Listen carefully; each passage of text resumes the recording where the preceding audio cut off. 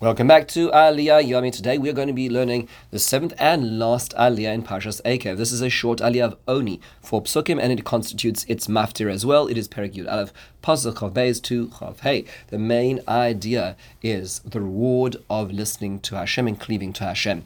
The basic summary is Hashem says to us that if you keep all the mitzvahs and you love Hashem your God and go in His ways and cleave to Him, then Hashem will bring out to conquer the nations in front of you, make it easier to get into the land of Israel. And any place you walk upon from the desert to the Lebanon, from the river to the sea, a phrase which some others have corrupted in today's day and age, will be your borders. So if you want to know where the river and the sea comes from, it's about where the land of the Jews is, as in the Bible. No person will stand in front of you. Hashem says your fear will precede you in the land you enter. So just a few basic points to ponder. It's a very, very short aliyah, and that is, number one is, how does a person cleave to Hashem? After all, one of the descriptions of Hashem in this very parasha is Eish Achlahu. He is a consuming fire. How does one attach oneself to an intangible being, the infinite? How does one able to do that? Rashi says you have to cleave to students and teachers. You want to see an expression of God in this world, hopefully? You're going to look at the people who represent His values. Attach yourself to those people, and you are attaching yourself to the divine presence. The Sforno, Rav Avadia Sforno, has a different perspective, and he says it is to approximate the kind of things that Hashem would want you to do. Now, that's a little bit of a dangerous idea, because no doubt most people doing all kinds of things which are good and evil are saying that that's what God wanted them to do.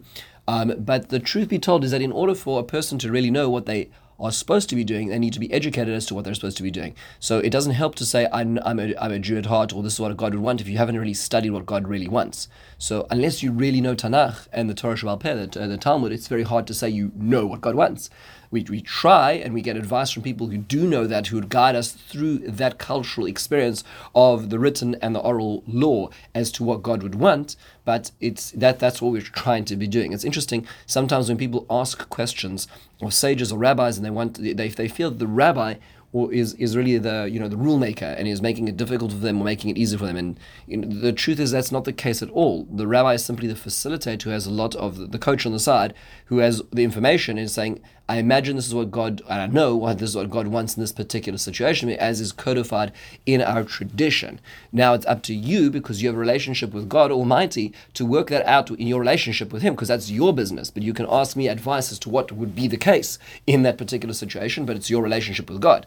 So the Dav Kabah means to say is knowing what Hashem would want. Sometimes we need a little bit of advice as to what Hashem may want in this particular situation. The Ramban gives a third possibility, and the Ramban says it's for a person to be constantly meditating on God all the time. It means that in the back of a person's mind there's a latent awareness of godliness wherever they go. There's a sort of basic mitzvah in there, the basic contemplation. Wherever they go, that God's with them, and with that kind of mitzvah, with that kind of experience, it's very hard to live life in an angry or egotistical way, because God is constantly there.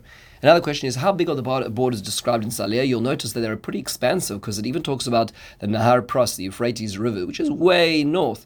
So it must be that we're talking about a time that, as the Oznaim Torah points out, which is going to be in the future, when Mashiach will come. That's when the borders will expand to such a point, even beyond the borders described in Parshas Mas'eh. It is interesting to note, though, that at the same time, this must be done when it is all of you together, listening to the mitzvahs of Hashem. So when will Mashiach come? It will come at such a point, but you need to be doing it in plural, as opposed to what's called kivush yachid, when, let's say, an individual or a group of individuals goes and conquers a particular territory, like David HaMelech in Sefer Shmuel Beis, who conquers Damascus and Aleppo, and at that point in time, that is not considered Israel proper, because it was without the consent of the Sanhedrin. It was considered a kivush yachid. So all of this is at a futuristic time, at a time where the Messiah of Hashem, when the Mashiach Hashem is there, and it is done with all of Israel together. That's where the land of Israel will expand to the territories described here. With this, we close Parshas Ekev. Have a wonderful, meaningful day and a great Shabbos.